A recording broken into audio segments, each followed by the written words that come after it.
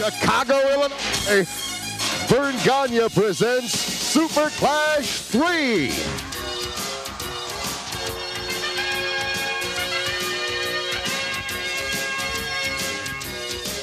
From the University of Illinois Chicago Pavilion in Chicago, Illinois, these matches are sanctioned by the AWA, the WCCW, the CWA, and the CWF. And now let's go to ringside, and your host for this evening, Larry Nelson.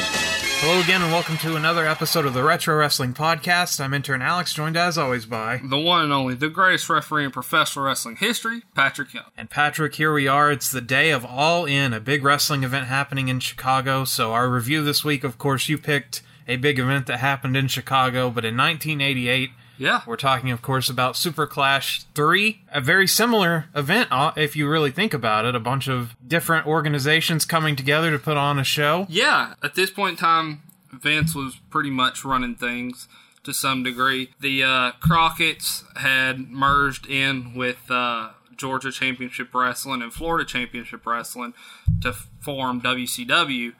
So all these other promotions, World Class... Tennessee with out of Memphis with Jerry the King Lawler and the AWA. Those last remaining ones, the Mid-Atlantic area, they come together for this super show to try to compete to some degree. And they had done it a few other times, but this would actually turn out to be the very last time. Well, no, they did one after. Did they do one after? They did a Super Clash 4, so... yeah, in the original idea, they had, the AWA and NWA work together on, the first one, and maybe the second one. Yeah. But now we're on to the third one, and it's 1988. But before we get there, what do you have for us from the news desk this week? It's the day of All In, so let's just talk about it. Let's go ahead and give predictions, what we think, what's going to happen. Well, you can look over the card quickly here. Kenny Omega, the IWGP champion, is taking on Pentagon Jr. in a non-titles match. I'm going with Pentagon. I see Pentagon in WWE in the future as well, by the way. But I'm going with Pentagon on this one. For this crowd, I think Kenny Omega has to win. Really? Yeah, for this crowd, Kenny Omega has to win. So, if not, I can see them doing, what we saw at Super Clash 3, kind of a compromised ending, because you need both guys to look good. Oh, yeah. Well, I think Kenny Omega can kind of take a little blow to his ego. He's number one on the PWI 500, so he's already won this week. He's already got one victory. So it needs to be... well, hey, PWI going right back to our Super Clash here. We have the over-budget Battle Royal to determine who gets to face the Ring of Honor World Champion Jay Lethal. We have Jordan Grace, Moose, Rocky Romero, Colt Cabana, Ethan Page, Brian Cage, Billy Gunn, Jimmy Jacobs, Marco Stunt, Brandon Cutler, Punishment Martinez, and Austin Gunn are the announced competitors. Austin Gunn is Billy Gunn's son, so... oh, man. Father and son. Father and son. I see both of them eliminating each other. Now, I think the rumors are going to be true. We're going to see Adrian Neville under a different name, obviously, and he's going to win. He's going to challenge Jay Lethal, and I think he's going to beat Jay Lethal for the Ring of Honor World Championship later on in the night. I'm going to go with Chris Jericho. If it's not Jericho, I'm going to go with my buddy Moose. Man, Moose he's a badass. I'd love to see him get somewhat of a surprise here. But if it is a surprise person, though, I'm going to go with Jericho. The Briscoe brothers will battle SoCal Uncensored. That's Frankie Kazarian and Scorpio Sky in a tag team match. The Battle Royale and the tag team match are happening on the 0 Hour pre-show, so those will be first. I assume the Briscoe brothers will go over here. Yeah, I'm going to go with Briscoes as well. Christopher Daniels will take on actor Stephen Amell, who had previously wrestled at a SummerSlam with Stardust, so a friend of Cody Rhodes on the card that he helped book, so... Christopher Daniels. Yes, 47-year-old Christopher Daniels, world-traveled star. I don't think he'll be losing to Stephen Amell, but there could be a run-in or some hijinks or something. Something Punk gets involved, something. An awesome 6-man tag team match with Rey Mysterio Phoenix, who is Pentagon Jr.'s brother, Bandito, with Theo Rossi taking on the Golden Elite, which are the Young Bucks, and Kota Ibushi. It should be an amazing match, and I think Well, Matt Jackson, Nick Jackson are involved in the booking of this event, so I would think that the Golden Elite would have to go over. See, I'm Soon to be in WWE, Rey Mysterio, probably, so. going to go with Ray. I got to follow Ray and Phoenix, man. I feel like I'm going with Ray, man. Joey Janela's taking on Hangman Page in a Chicago street fight. Hangman Page, I would say. But for this crowd, actually, no, Joey Janela is probably going to win this match. I'm going to go with you on that one. We have Okada taking on Marty Scurll in just a singles match. Okada should easily win this match. I agree. Completely. Then we have Madison Rayne, Britt Baker, Chelsea Green, and Tessa Blanchard in a four-way women's match. Tessa. I got to go with my buddy Tessa. Madison Rayne, maybe. But I'm thinking Tessa Blanchard.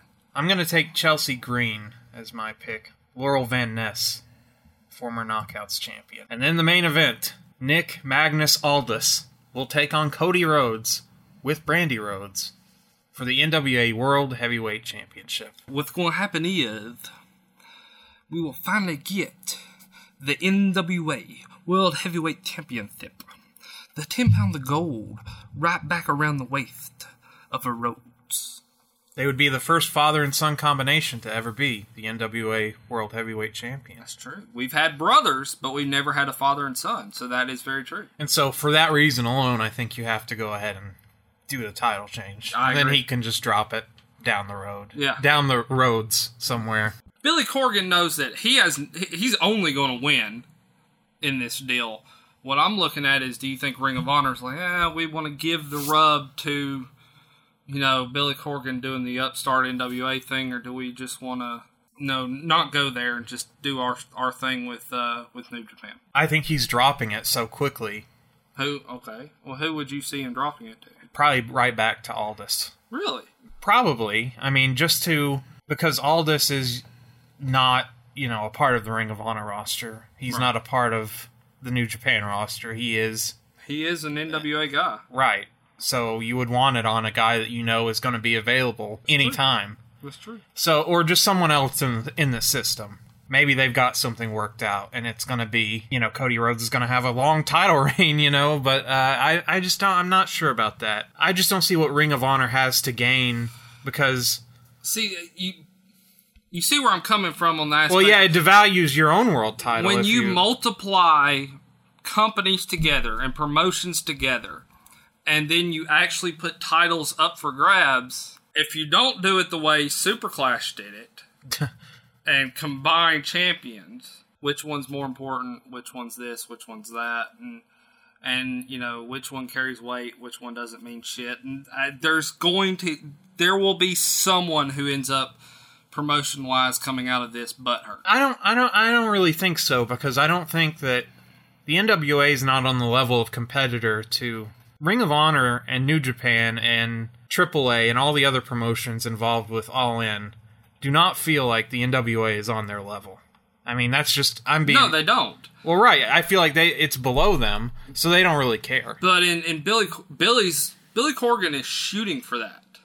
Well, he one day wants to get there, and he has to start by getting it on somebody other than Magnus. He needs names on his roster that'll show up. I mean, I don't know how generous Ring of Honor and New Japan are going to be with their shared talent. Do you see James Ellsworth being a surprise entry? Because he's not really doing anything with WWE anymore. He's back out again. He was in, he's out. He's in, he's out. He's in, he's out. Yeah, he might be one of the three. I think, you could probably give one of those three spots, one to a comedy guy, sure. And, I mean, you got to have somebody come in that you know is going to be a star, but stands no fucking chance of winning. So... Yeah, but you could put someone like... PCO, Pierre Ouellette's in there. You could put Glacier in there. I mean, you could just grab anybody for that. That's true. Battle Royal spot. That's true. Well, we'll just have to see. We'll see. And if we're totally wrong about all this, I can just delete it. The cat Ernest Miller, you throw him in there.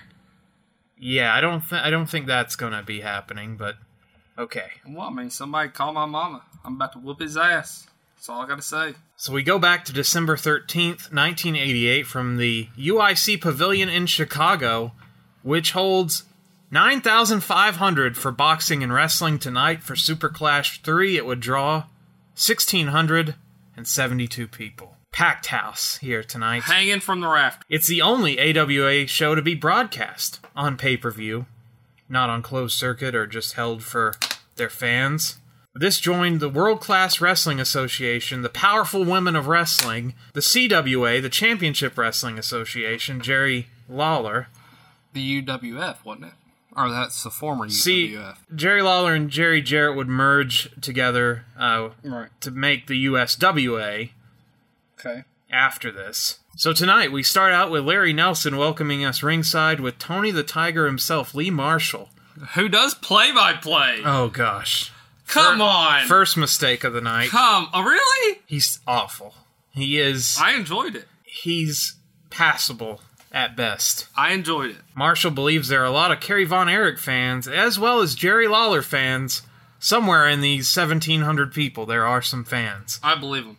Larry Nelson is excited about the lingerie Battle Royal street fight coming up later tonight. Ray Stevens and Lee Marshall are our commentators starting out for the night. Ray the Crippler Stevens. Now, that's like pulling Dusty Rhodes and saying, hey, I'm going to sit you down here and let you do commentary. Why would you not have a legend like that wrestle on this card? That was one flaw I saw so far, right out of the gate. Well, the first of many. One of the good things tonight, Gary Michael Capetta, they got him to be the ring announcer. So that's right. They World's did score. Most dangerous ring announcer. Mike Enos is one of the refs for tonight. Mike Enos, most known for being in the ring when Scott Hall invaded the WCW and the New World Order angle started in Monday Nitro history. The RPM's Tommy Lane, who's the blonde, and Mike Davis, who's the brunette, are teaming with Cactus Jack and will take on the Guerreros. All the Guerreros. Not Eddie. No, all the old Guerreros. Chavo Classic, Hector, and Mondo. See, I've always thought Hector was the best Guerrero. And that is a controversial statement that is going to piss a lot of people off. I just thought Hector was always the best out of Eddie, Chavo Sr., Chavo Jr. I thought Chavo Classic was the best out of this group tonight. The guy ringside that has to take away all the Guerrero stuff is pretty funny looking because he gets loaded down with all their bandito hats and their belts and all their ponchos and all their stuff. This guy's got a load of laundry taken with him. He went out back and sold it cheap. Well, he would need to sell it cheap because there's only so many people there with money, I assume. Hector head scissors the RPMs. Mondo takes on Cactus Jack for a moment, who is teaming with the RPMs, and then eats some right hands before being tossed outside. Cactus gets back body dropped on concrete, which is turning into a weekly occurrence on this podcast of Mick Foley landing on concrete. A very young and fit Mick Foley. This is a thin Mick Foley. He looks like 160 pounds Mick Foley. Is that a fair estimate to say? He looks good. He looks healthy. He's not totally broken here. Yeah. He's moving good, too. The Guerreros triple team Cactus and work his left leg. They wishbone him. Then Chavo and the blonde RPM, who was Tommy Lane, tags in. Chavo head scissors him, keeps it locked on when they hit the ground. The RPMs miss a double clothesline, and Chavo hits a cross to both of the RPMs. Both teams do the dog pile spot, where everyone just piles on everybody to get a pinfall, but can't get one for some reason. Nope. Cactus comes back in, goes to work with Chavo. Cactus takes Chavo to their corner, and they work on him with strikes and kicks. Chavo tags in Hector, who drop kicks the RPMs and Cactus. All six-men brawl. Mike Enos loses all control. Hector hits a plancha to the RPMs on the outside. Chavo hits a moonsault off the top turnbuckle to Tommy Lane, who was just standing there waiting for this, and gets the win. And then we get a look at Cactus Jack, who seems mildly upset at this loss. Not too concerned. By the way, the production value tonight, I was giving ECW a hard time for Hardcore Heaven 97. Super Clash 3 might have been worse looking than that. Really? Yeah. Both of them are very bad looking as far as no lights on the outside. They didn't even have guardrails for this event. So no, they set up tables. No, they set up those little movie theater ropes where that was but between the entryway they had tables. You didn't see that? Oh, wonderful. You didn't see that? I didn't notice that. I couldn't see because there's no light outside of the ring. Well, also, this is the 80s, so it's not like we had spotlights. I understand that, but take a look at what the WWF was doing in 1988 and look at the production difference, or even the NWA for that matter. They all looked better than this. They might have had 3 cameras tops here. I thought they had 2 for a long time, but I think they might have had 3. They kept it on the main camera most of the time. The hard camera did most of the work. And they had just no lighting outside of the ring. So you didn't see a lot of out of the ring stuff either because of that.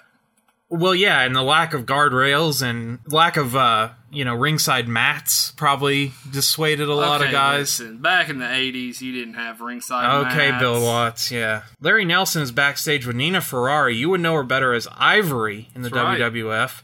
She's the PAL World Champion. WWE Hall of Famer. The Beverly Hills Lingerie Battle Royal Street Fight is for $10,000. Wow. This is Vince Russo stipulations here, where you just pile them on top of each other, and she wants to win. The WCCW Light Heavyweight title is up next, with Eric Embry taking on Double J, Jeff Jarrett, a very, very young Jeff Jarrett. Oh, ain't he great?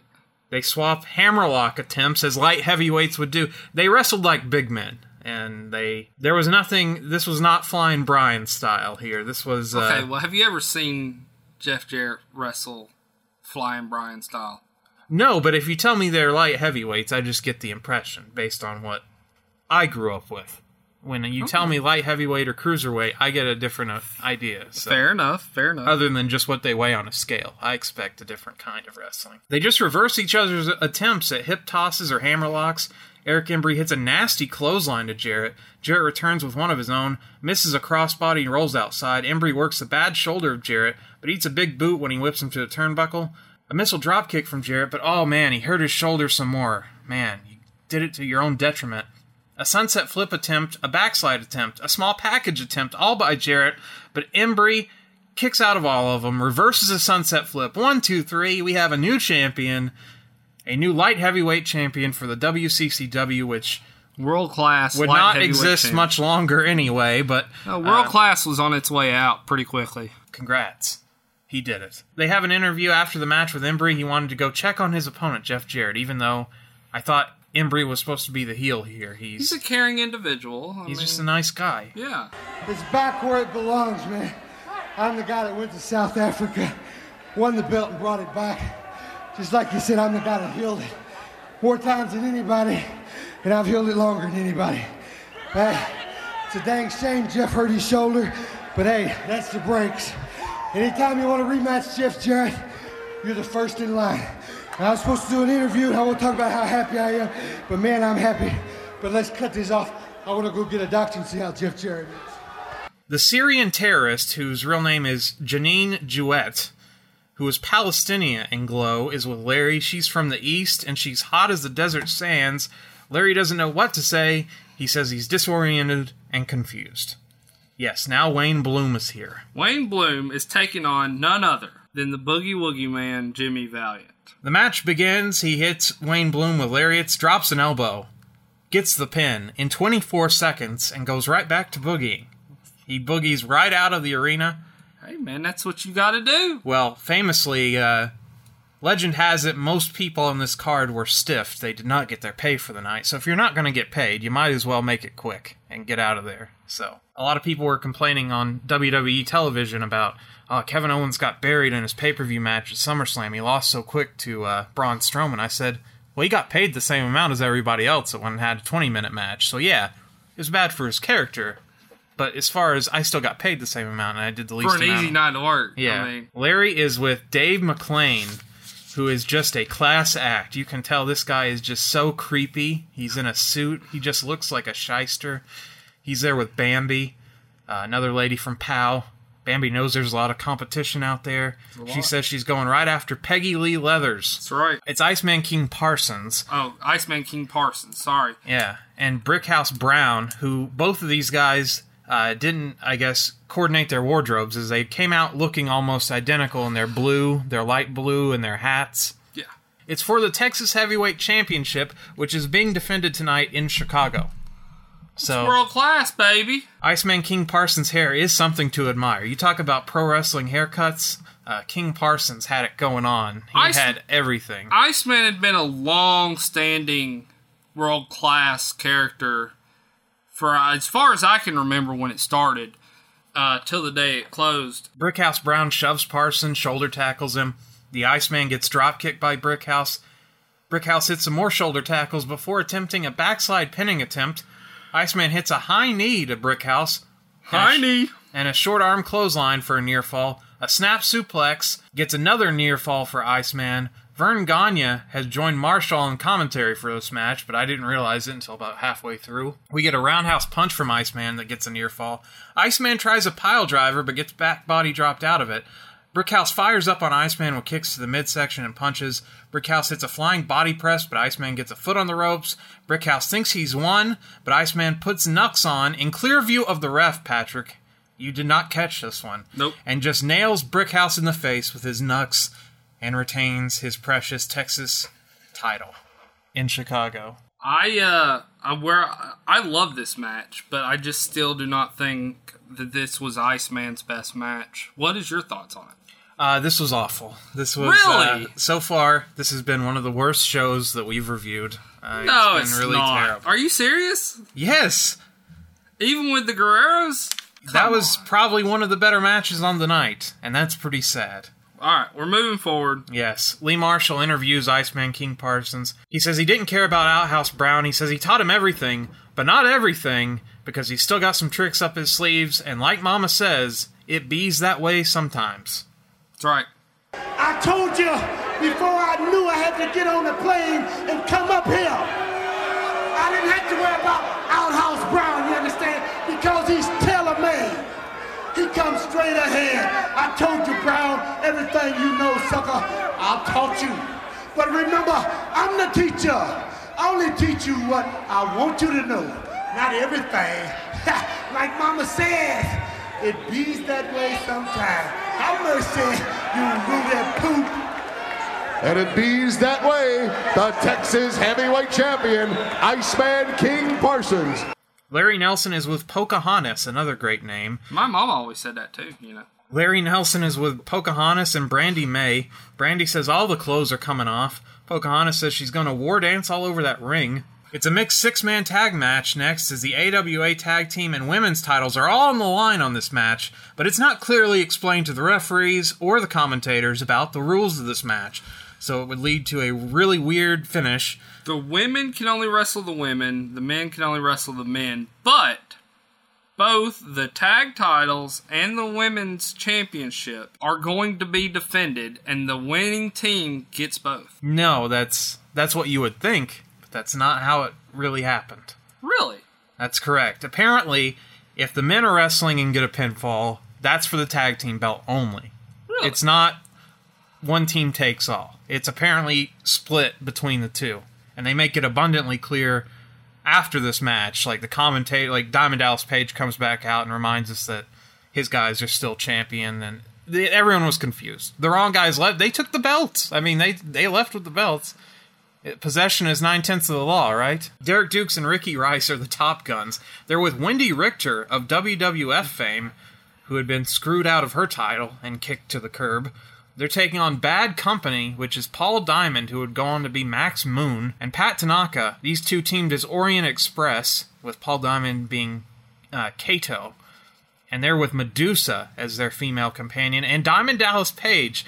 Out of everyone in this group of wrestlers and managers, the biggest star is Diamond Dallas Page. It's amazing what happened 10 years after this, where all these people would be. That's true. DDP grabs the mic and says Wendy winning the belt was a fluke. He cuts a promo on the Twins and the Bears as he forgets which town he's in, and then quickly corrects to mention the Bears because he's in Chicago, not Minnesota. So he cut a promo on the wrong sports team and then quickly changed. The teams just start brawling. Mike Enos again has no control. The heels get thrown into each other. The Top Guns backdrop Tanaka for a near fall. Dukes hits a reverse elbow for a near fall. Medusa distracts Enos, and this man gets distracted by everything. A shoulder tackle to Tanaka, followed by a drop kick for a near fall. Paul Diamond gets a tag and takes over on Dukes. Medusa smacks Dukes. Tanaka headbutts him in the corner. Wendy gets the tag for the faces, so that means Medusa must come into the ring. She snap suplexes Richter, but Richter gives Medusa's face an introduction to the mat as she slams it down, but misses a dropkick to her. Then hits a sloppy powerbomb, which I almost thought she was going to break Medusa's neck. We almost had tragedy here as Medusa slipped out of Wendy Richter's hands. Enos loses control because they only have 2 cameras. We can't keep up with the action, so I have no idea what's going on. Tanaka fucks this up here as he comes in, crescent kicks Richter first, which is what he meant to do, but it was supposed to be one of those Medusa's holding Richter to get kicked. And it's one of those, he kicks Medusa. He kicks his own teammate. She spins out of right, it, per se. But she didn't at first. She did not. So she gets kicked in the gut. That's not good enough for him, so he's like, keep holding her, I'm going to try it again. Then he kicks his own lady in the head, and Richter pins Medusa after Tanaka crescent kicks Wendy Richter, and causes a slight wardrobe malfunction for Medusa as she goes to the ground. She is scrambling to make sure she doesn't fall out of her top. Derek Duke and Ricky Rice spanks Medusa wonderful before Wendy Richter tries to drag her back into the ring. Mike Enos didn't understand the stip, so the Top Guns are announced as the champs and walk out with the belts, but it won't be officially recognized. On the replay, you can see that Medusa had a wardrobe malfunction, as I mentioned. When Lee Marshall speaks with Medusa, she yells at him, calls him a scumbag, and she never needed a man in her corner. Which would be true. Medusa then slaps Tanaka, and then Paul Diamond walks away. Paul Diamond calls her a bimbo. Tanaka says she's out of the Diamond Exchange. Well, then let's hear what you have to say about this match. You know, from this day on, for any day on, I never needed no man in my corner. Well, wait a minute. You had the tag team champions of the world in your corner. I came in here to help you. Talking What's about wrong with you, huh? Mahoney. What are you You talking interfered in about? my match, and that's why I had that belt. Medusa just slapped pats Tanaka. Paul Diamond trying to hold her back. And now Medusa going at... Get out of my Let way. me tell you something, Bimbo. You were never anything. You're out of Diamond Dallas Page and bad company. You're nothing. You're a loser. This firing would be the best thing to happen to Medusa tonight. The Diamond Exchange are upset because they don't know where their belts are. They were supposed to get their belts back, and so they're really pissed off. They want their belts. Everyone's confused about where the belts are. That's because the wrong tag team walked out with them. I think I still say both titles were on the line, both titles changed. Larry Nelson is with the world-class heavyweight champion Kerry Von Erich and his daughter Holly. This promo, not good. And he would repeat it, I'd say 3 times tonight, as he says, there's only one Eiffel Tower, there's only one Mona Lisa, so how can there be 2 world champions? Kerry Von Erich, a big favorite. This crowd's going to go nuts when you walk out there to face Jerry Lawler. And who is this gorgeous young lady you got with you? Well, this is my little girl, Holly, but you know, I have such high expectations tonight. I'm planning on taking that title. I've come here for one reason, and that is to show the world that there's only one world champion. The thing is, there's one world, there's one Eiffel Tower, there's one Mona Lisa. How can there be 2 world champions? And so we're here to finish it tonight, and I'll tell you what, Lawler, I'm coming fist and fire. So no game's going to be tonight because I'm coming for you and I'm coming to beat you. Because I will prove to the world that I am the one and only World Heavyweight Champion, the United World Heavyweight Champion. Kerry, I've already been out there, and I can tell you this, you got a big home court advantage. They're ready to go nuts when you come walking out there. Well, thank you. You know, I just say God bless them. I'm so happy that it's here in Chicago because Chicago is a great place. But, hey, Texas, I wish we were there. All of America, I wish we were there, but we can't be. Well, we're in Texas on pay-per-view, and ladies and gentlemen, good luck to Kerry Von Erich. Let's get back to the ring and the action. Kerry says he wishes we were in Texas, and Larry reminds him, hey, we're on pay-per-view, you can get us in Texas.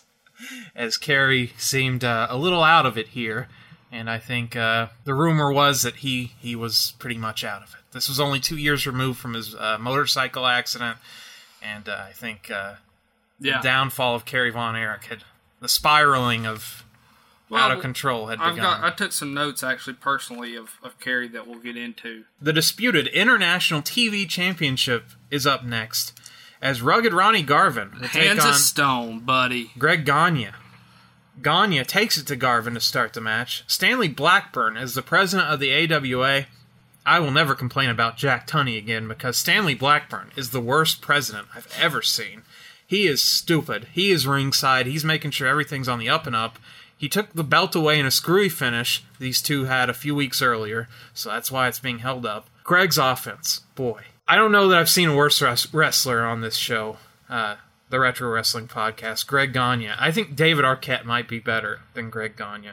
His offense is so basic, I can't call moves because this is first day of wrestling school stuff that he would do. Garvin headbutts him, lands some chops and some punches. The crowd is totally behind Ronnie Garvin. They don't care for Greg Gagne at all. Garvin bites Gagne. Gagne chops really aren't that devastating compared to Garvin's.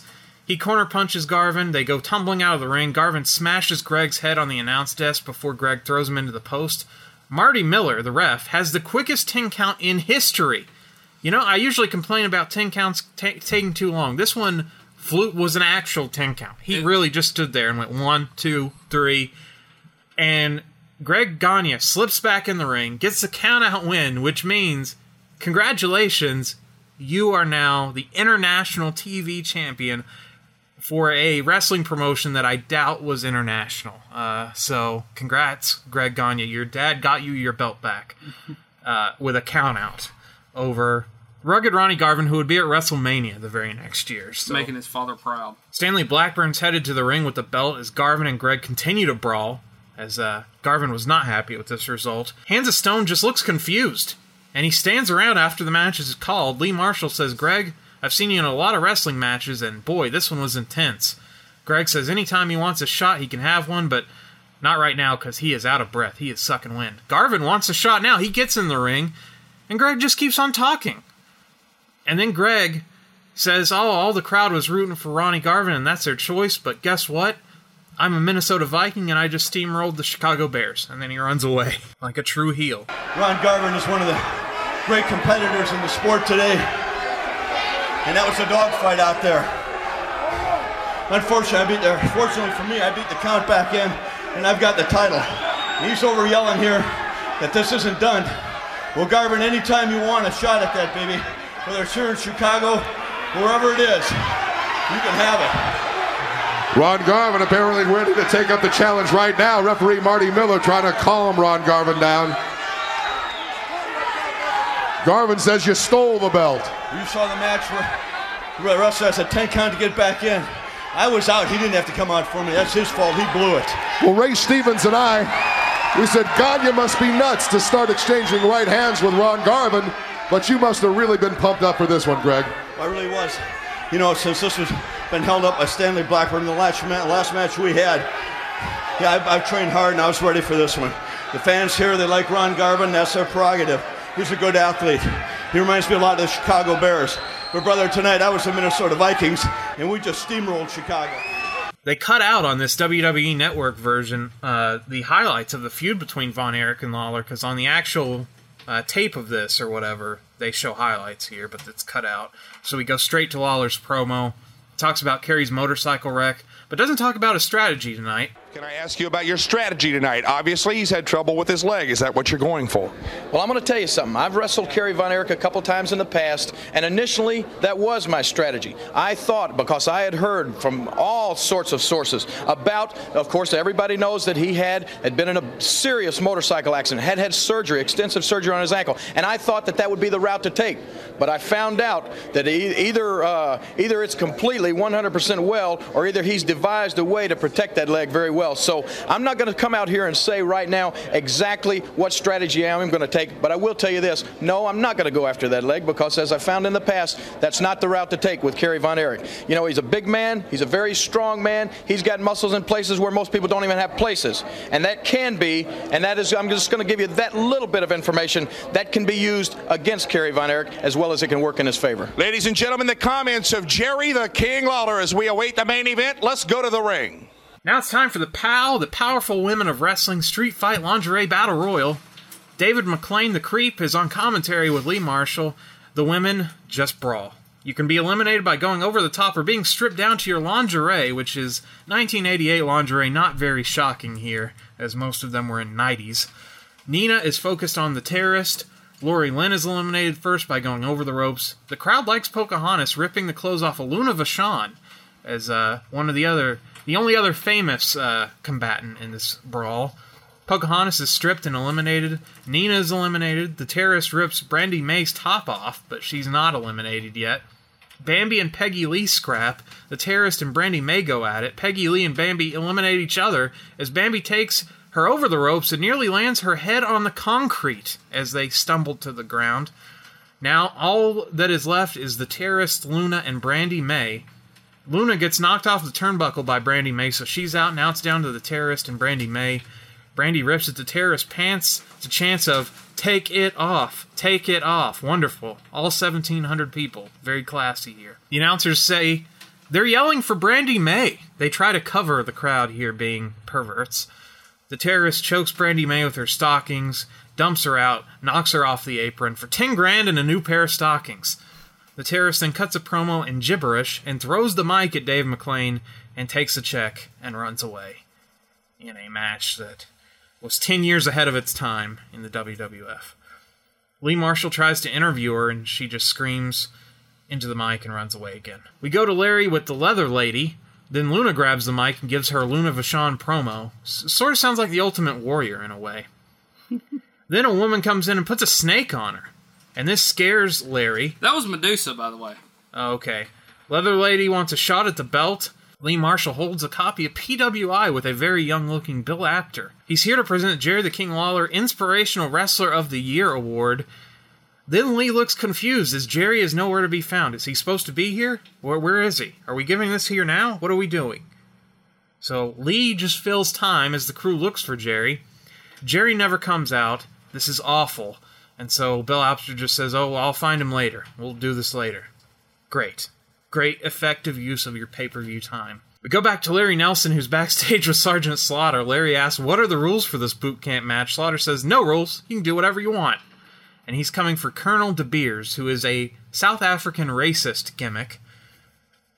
Slaughter says, if you can't take the pain, go to the refrigerator and do what you gotta do. I have no idea what he meant by that. Go to the refrigerator and do what you gotta do. I guess that means this match sucks. Capetta says the ref is here to just make a count. That's all he's doing. Well, that is mostly what a ref is for anyway, but he's not going to be DQing anybody. Somehow, Diamond Dallas Page is Colonel De Beers' manager. Now, what does the Diamond stud here have anything to do with Colonel De Beers? I don't know. A South African racist and the Diamond Doll. As DDP would be driving the pink Cadillac for Rhythm and Blues at WrestleMania. So that would be this WrestleMania, wouldn't it? Yeah. So DDP was off to the races after this. They saw the Super Clash 3 work, and they said, that guy can drive a car. Don't give him a microphone, but he can drive a car with no problem. Slaughter just nails him with his riding cane for his... Is that what it's called? A riding cane? Is that... For not a what is it? Crop. It's a crop. What is a crop used for? It's for basically to whip the horse. Whip a horse, okay. To get it to do what you want it to do. A riding crop. He nails the South African racist with that. De Beers gets some offense, puts Slaughter's head in the buckles and chokes him with a belt. DDP hops on commentary and reminds us that Bad Company are still the champs. That stip earlier? Yeah, that didn't happen. Slaughter throws De Beers out and goes on the assault. De Beers picks up the guardrail rope holder, says there are no guardrails, there are just ropes, like movie theater little... He picks up the holder part, the middle part, because there is no guardrail. The heavy part. Yeah, the heaviest part of the rope. And smacks it onto Slaughter's back. Now, you know what's good strategy, Patrick, when you put a helmet on? Instead of just taking a helmet and just smashing a guy with it, put it on your own head. And then just headbutt. And then ram your own head into the guy's chest and see who hurts more after you do that. Because that's what Colonel De Beers did here. He puts the helmet on and throws his head right into Slaughter's big gut. And so this is going to only hurt him. This is going to concuss him.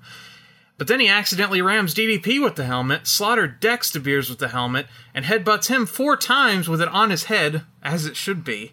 At least that makes some sense, but even then, I just swing it and hit it, put it in my hand like a weapon. Yeah.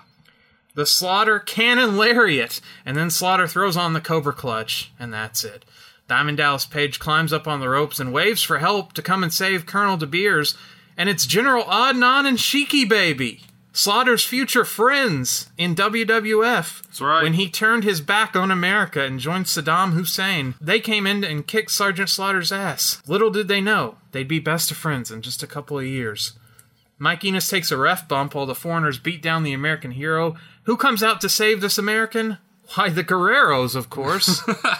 Much as we saw little Petey Williams saving the American flag, here come the Guerreros. Mexico saves America here as the Guerreros save Sergeant Slaughter. So thanks. It's NAFTA. We're all working together here. Slaughter says he has to take down the whole world for the United States.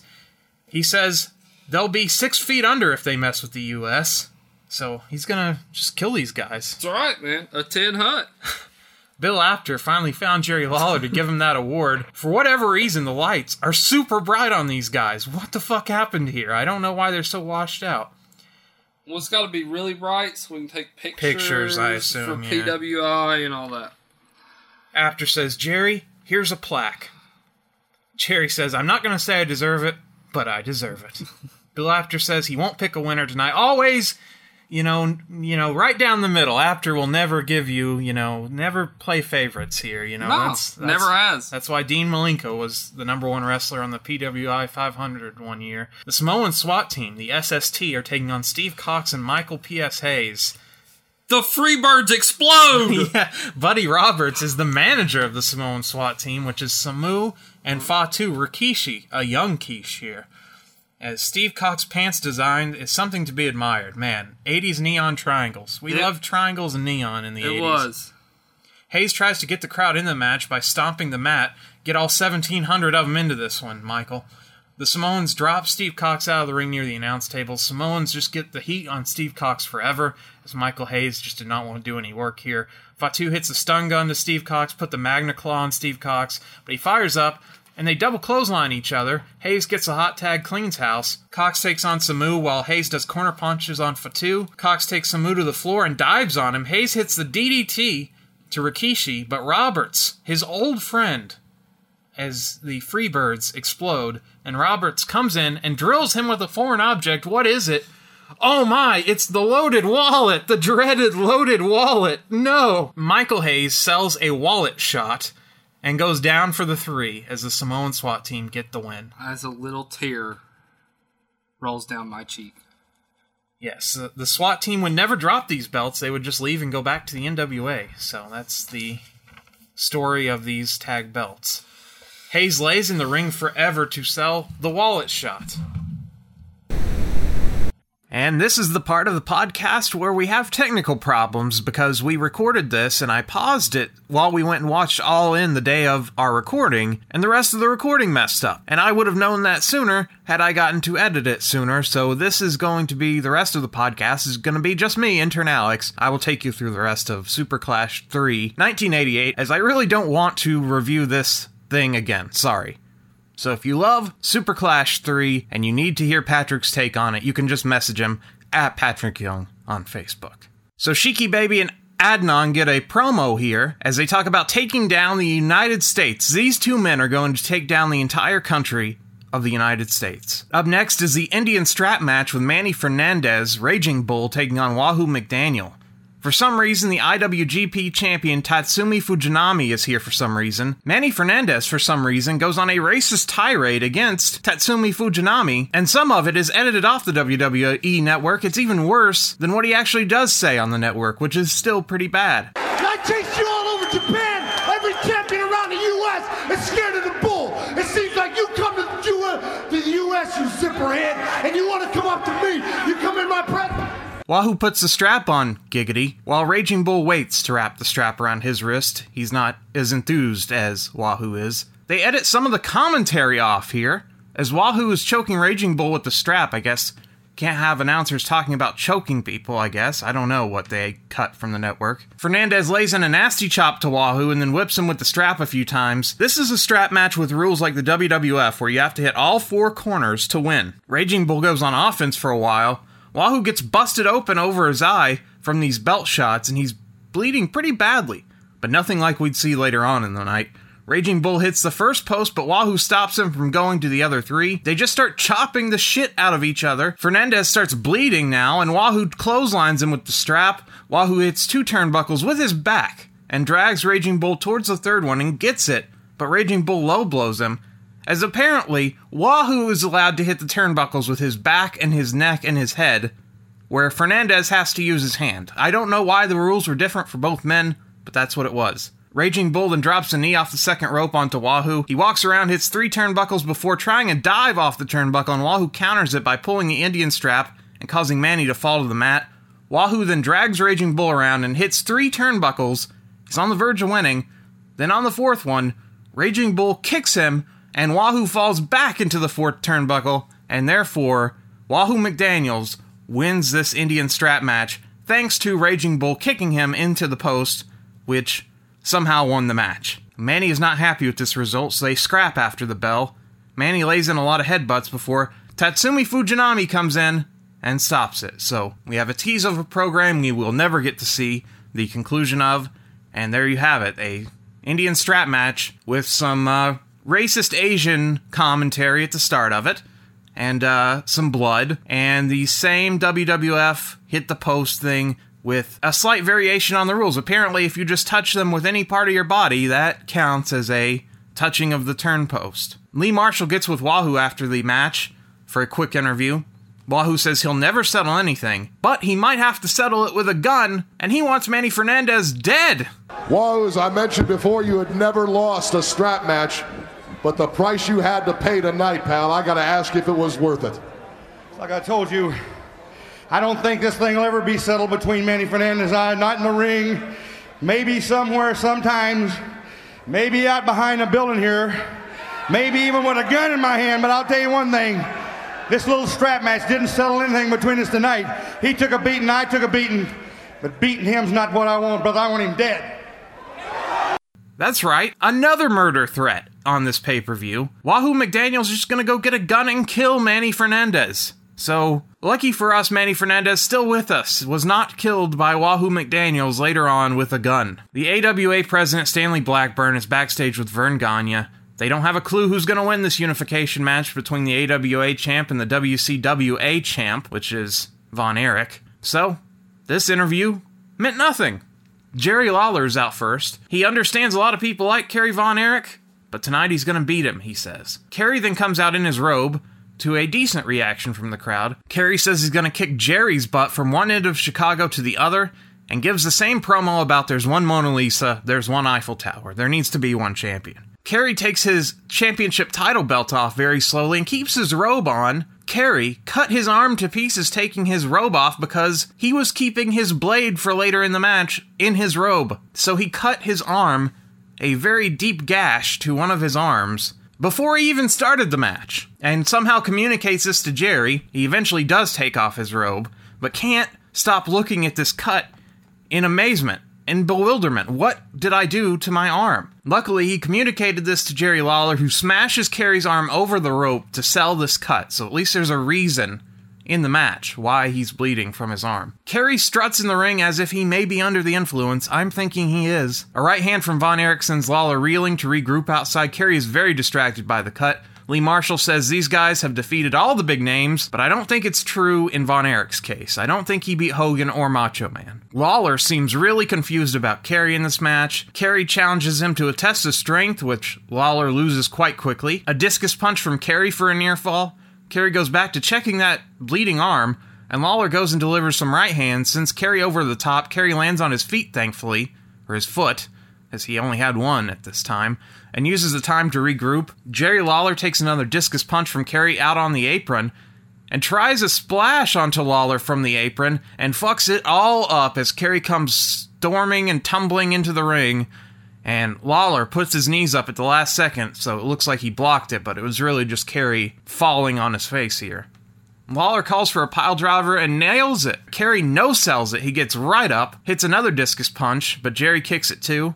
A snapmare by Von Erich, and he goes for the Von Erich claw, but Lawler has it blocked, so he just throws some punches, misses a knee drop. Lawler covers Von Erich, but gets thrown into the ref, and gets pile-driven by Von Erich, which is terrifying given the state that Kerry is in, to let this man do a pile driver to you. The ref tries to recover, but by the time he does, Lawler kicks out at 2. They go out of the ring, and Kerry misses a discus punch and hits the post with his hand. Lawler pulls Nux out of his tights when they get back in the ring, and he drops a fist to the face of Von Erich off the second rope and is now gushing blood. And I mean, this is a bloodbath. This is scary how much Kerry bled here. From his head, he was already bleeding from his arm, but now he has bladed all through his face.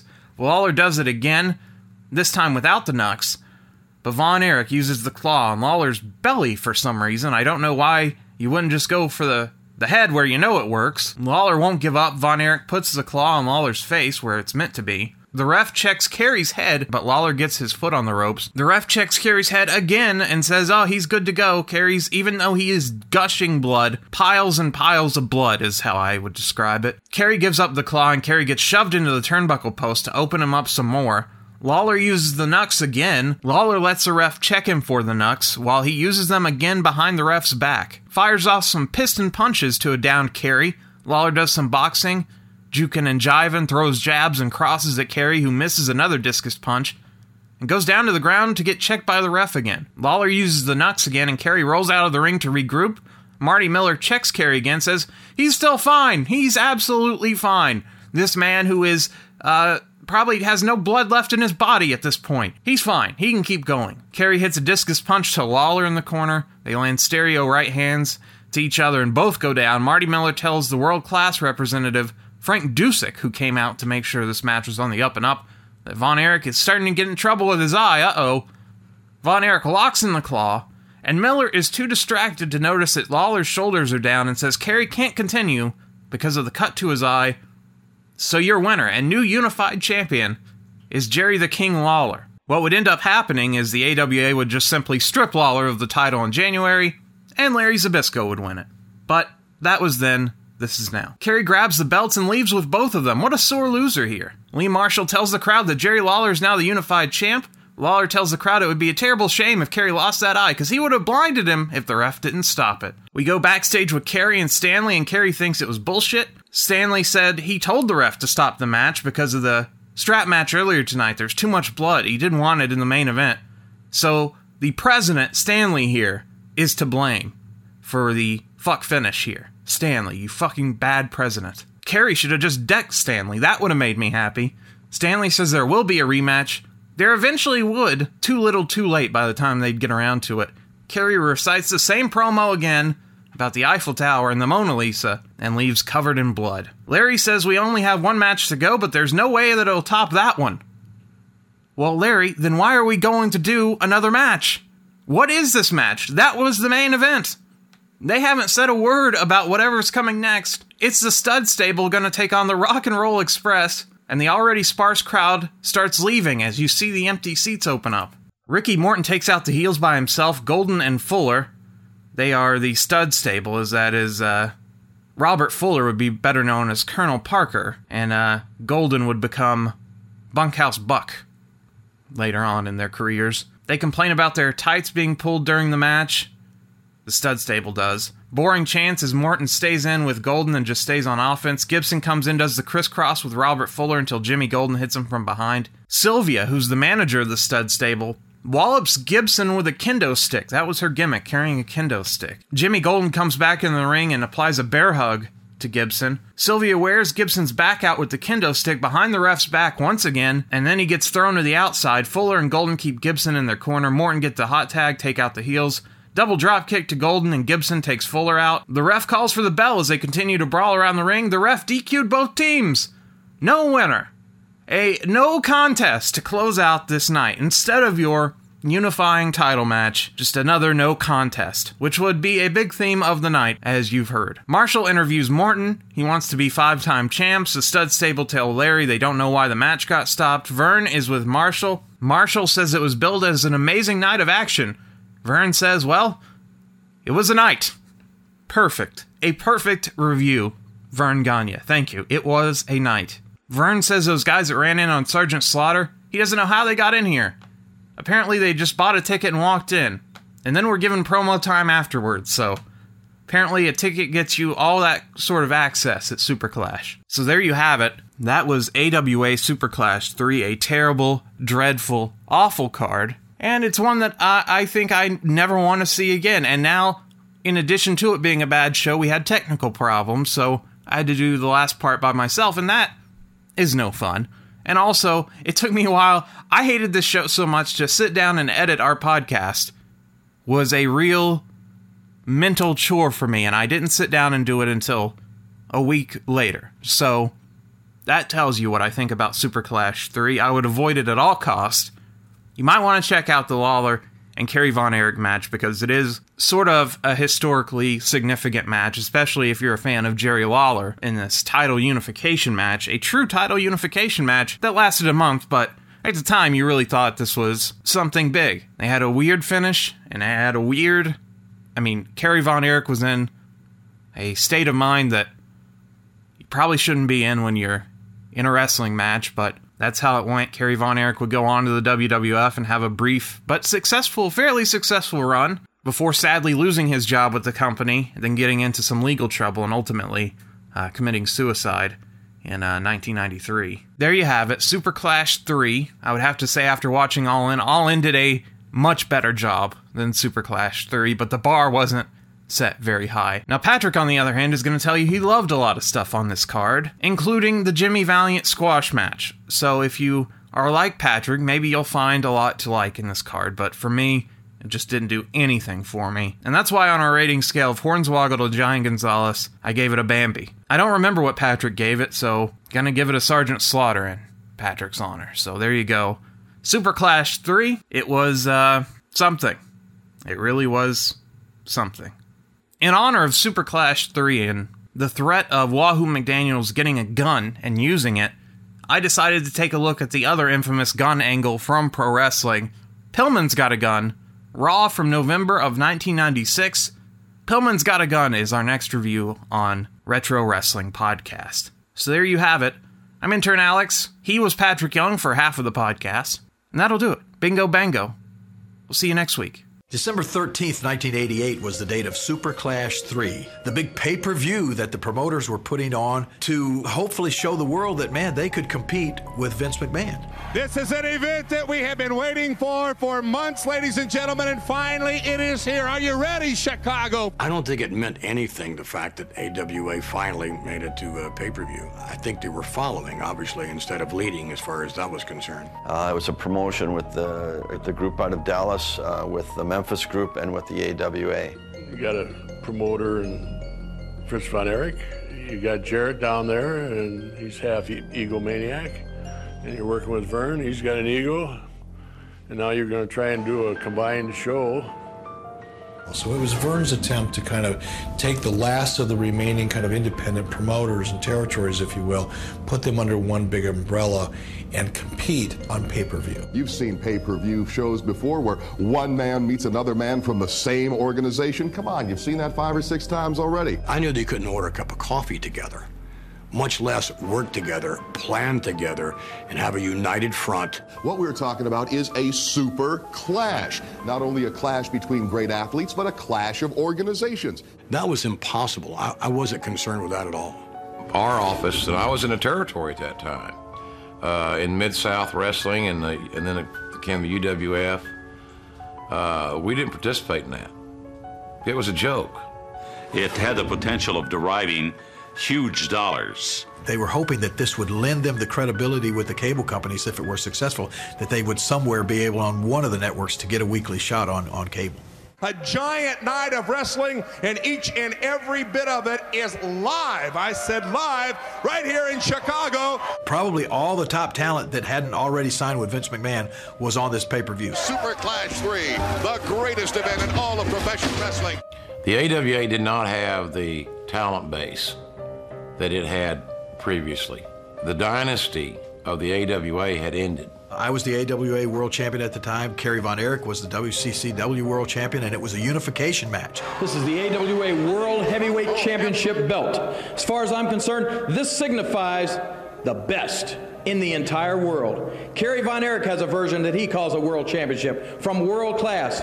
After Super Clash on December 13th, there will only be one champion. And I promise you, ladies and gentlemen, you are looking at him right now. King was in a situation where he was a star of the Memphis territory.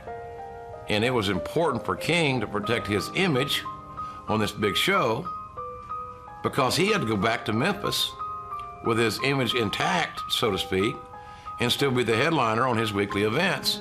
Kerry Von Erich had to go back to Dallas and make sure his daddy was happy. Coming into the Super Clash, he's thinking, am I going to let my family down again? Kerry, you are.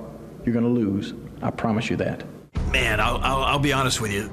Nobody knew what was going to happen in that match. I felt like I was in NATO, or like the UN, and everybody was, in these high-level meetings, and everything was very secret. Everybody was very somber because these promoters, none of them really trusted each other. I feel without a doubt that Kerry Von Erich came to Chicago certainly believing that he was going to leave there the unified world champion. I have such high expectations tonight. I'm planning on taking that title. I've come here for one reason, and that is to show the world that there's only one world champion.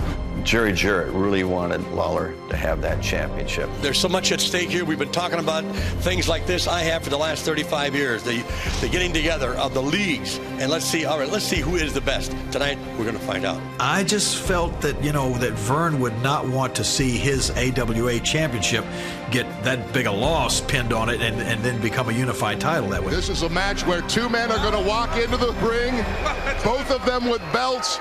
One man is going to walk out with two belts. It wound up being probably one of the bloodiest matches that I've ever been involved in. Lawler taking Von Erich's left arm over the top rope, and he already cut it open. Yeah, he split it right open. Lawler going in his tights after something. And down goes Von Erich. You're right, Lawler reaching into his tights. Von Erich's busted wide open. Von Erich's cut open. Now he's got it on his forehead.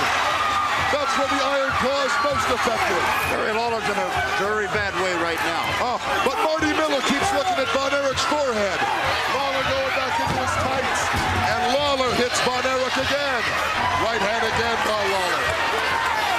Out of the ring goes Von Erich. A discus punch by Von Erich. And still Marty Miller wants to check the eye of Kerry Von Erich. These guys are a bloody mess. And there's the Iron Claw again applied by Kerry Von Erich. Blood was pouring out of his head down into my face. I remember it to this day. And there's Marty Miller still checking the eye of Kerry Von Erich. Marty Miller calling for the bell. The referee stops the match. Kerry Von Erich unable to go on. He cannot perform, cannot see. The referee awards the match to Jerry the King Lawler. The referee did the right thing. He saved the man's eyesight because if he had not stopped that match, I hate to say it, but I would have blinded Kerry Von Erich, I promise you. They had a heck of a match, and Lawler retained the title. The next thing you know, the time goes by and no pay. Then I get a booking sheet from Vern Gagne showing me these dates and these cities I'm supposed to go wrestle in and defend the AW or the unified title. Then, I had the AWA and the WCCW title. When Lawler was supposed to come back and wrestle our top guys here and would probably lose that title, he didn't show up. I'm not going and defending the title until I get the payoff from Super Clash. What else could we do? The AW, they had to strip him of the title. He wouldn't come up here and wrestle. Fool me once, shame on you. Fool me twice, shame on me. I don't think Lawler's ever been paid yet. I still had the AWA Championship belt at my home in Memphis. So once I won it at Super Clash, I never went back and worked for Vern Gagne again. Can you imagine? It's 20 plus years later, or whatever it's been, and he still hasn't been paid. I think the biggest mistake that Vern Gagne made with Super Clash 3 was the fact that he pretty much alienated himself from all the other promoters when that pay-per-view was over. Quite frankly, he stiffed everybody. Vern was so far back up against the wall, he decided, I'm going to stick the money in my pocket. Whether that was the case or not, that's what I heard. Did Vern protect Vern first? Absolutely.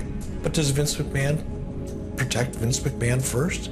Does Vince McMahon protect the WWE first and foremost? Absolutely. To the best of my knowledge, no one was paid anything for Super Clash 3. it basically turned out to be a flop. Ultimately, it didn't deliver the kind of revenue and the numbers that everybody had hoped it would. As I recall, they weren't distributed very widely. It probably did a quarter of the buy rate that WWE was doing at the time, or the NWA was doing at the time. The wrestlers all knew that the AWA was falling apart at the seams. And the pay-per-view numbers weren't that bad. But you got to remember, Vince had a pay-per-view going, and Crockett Group had one going. So they sandwiched us right in between them. And Vince was a master at doing that. People spent $39.95 the night before. How are you going to get another $24, $25 out of them the next day? He made it very difficult for you to be successful. It was the first and last attempt to unify all these different independent promoters under one banner. Politics and ego have been a bigger issue, a bigger detriment to our business, quite frankly, than injuries and money, in my estimation.